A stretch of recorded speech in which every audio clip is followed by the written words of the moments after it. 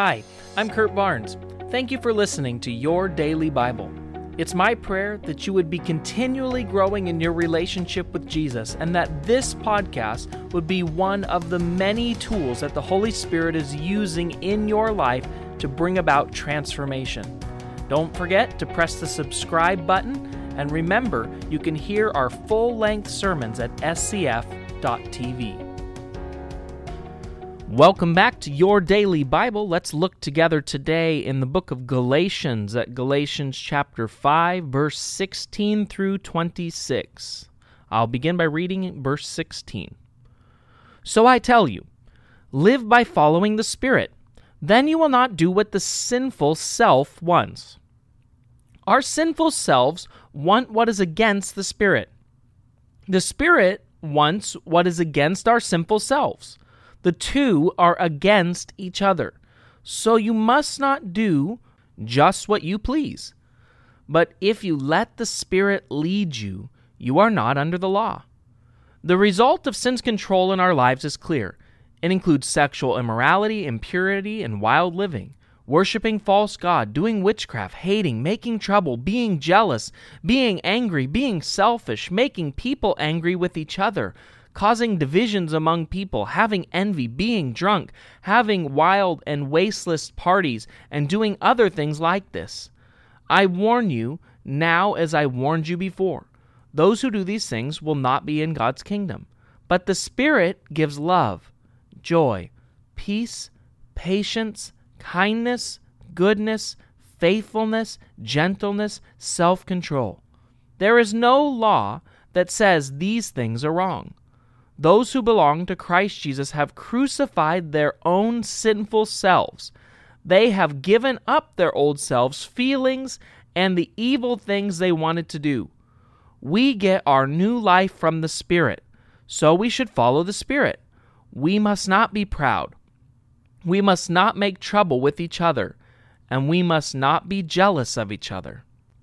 I don't know if you've ever experienced this or not, but a few years ago, I joined a gym for the very first time. See, I really wanted to get in shape, so I decided the best way to do it would be to get a gym membership and get started. Here is one problem. I had taken weightlifting in high school, but honestly, I had really no idea where to start or what to do. I didn't know the first thing about fitness or about gym equipment and what would be best for my goals. I needed guidance. Now, there's a time in all of our lives where we need counsel, where we need help to know what to do. At a gym, the guidance comes from a personal trainer. You sit down and you talk about your goals, and they help you make a plan specific for you to achieve those goals. Now, in our spiritual life, we have someone who helps us in the same way. He's called the Holy Spirit. The Holy Spirit is the Spirit of Jesus sent to us and given to us the moment we ask Jesus Christ into our lives as our Savior. In John 14:26, Jesus describes the Holy Spirit as our counselor. Whom the Father will send in my name, he will teach you all things. The Holy Spirit helps us in so many ways. According to Galatians 5 that we just read, he helps us overcome sin. He helps us to follow God's instruction. He produces godly qualities in our lives, and he encourages us to seek God's approval, not man's approval. See, before meeting Jesus, we did what seemed right in our own eyes.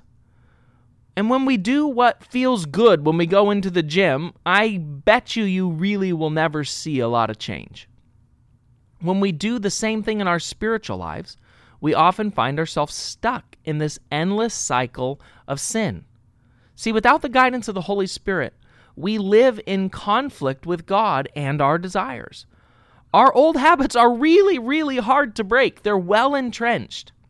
And the only way we can overcome sin and experience real life change is to listen, follow, and obey the Holy Spirit. As we do that, our old ways and our selfish desires are replaced with the characteristics of the Holy Spirit.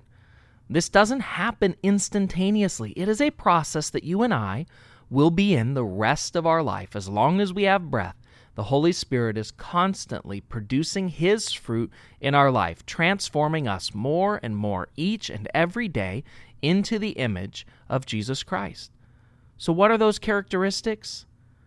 Today, I pray that you would be filled with love and joy and peace and patience and kindness and goodness and faithfulness and gentleness and self-control.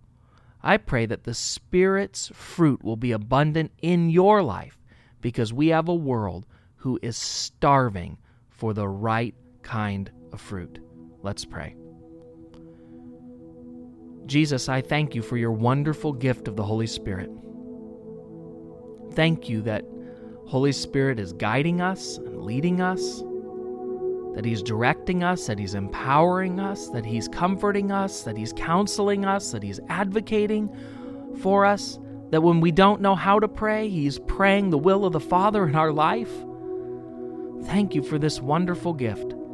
Help us not to take this gift for granted, but to each and every day open this wonderful gift that you've given us and live our lives being led by and following and obeying the will of the Spirit in our lives. Help us today to choose your ways and your desires above our own. In Jesus' name, amen.